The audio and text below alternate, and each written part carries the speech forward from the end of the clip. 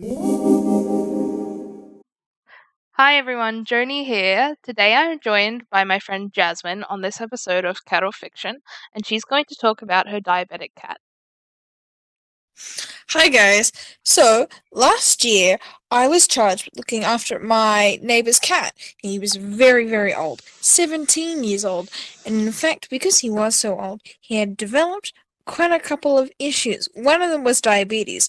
When we first got him, my biggest challenge was giving him needles. So he needed a needle at like 12 hours apart, so one in the morning and one in the evening before his meals.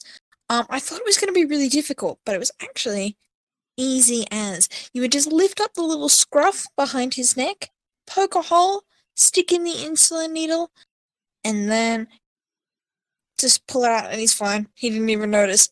But giving him tablets, on the other hand, never, bad. Giving Tulio tablets when I had to do that too because he just didn't want to eat them. So I would have to crush them up and mix them in with his food so that he didn't realize. He knew! Like, this cat, and then we had to, like, shove him down his throat, and despite this cat being 17, it was a two-person ordeal. My sister had to hold him and pry his mouth open, and I shoved my hands right down there. And then, like, this cat's, like, 17, and then we both felt really guilty afterwards, so we gave him milk. Okay, We because found you out he had wasn't to, supposed you had to do it to Yeah. save his health.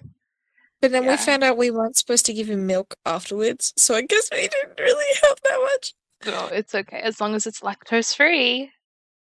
I It spoke wasn't. about that in a previous episode.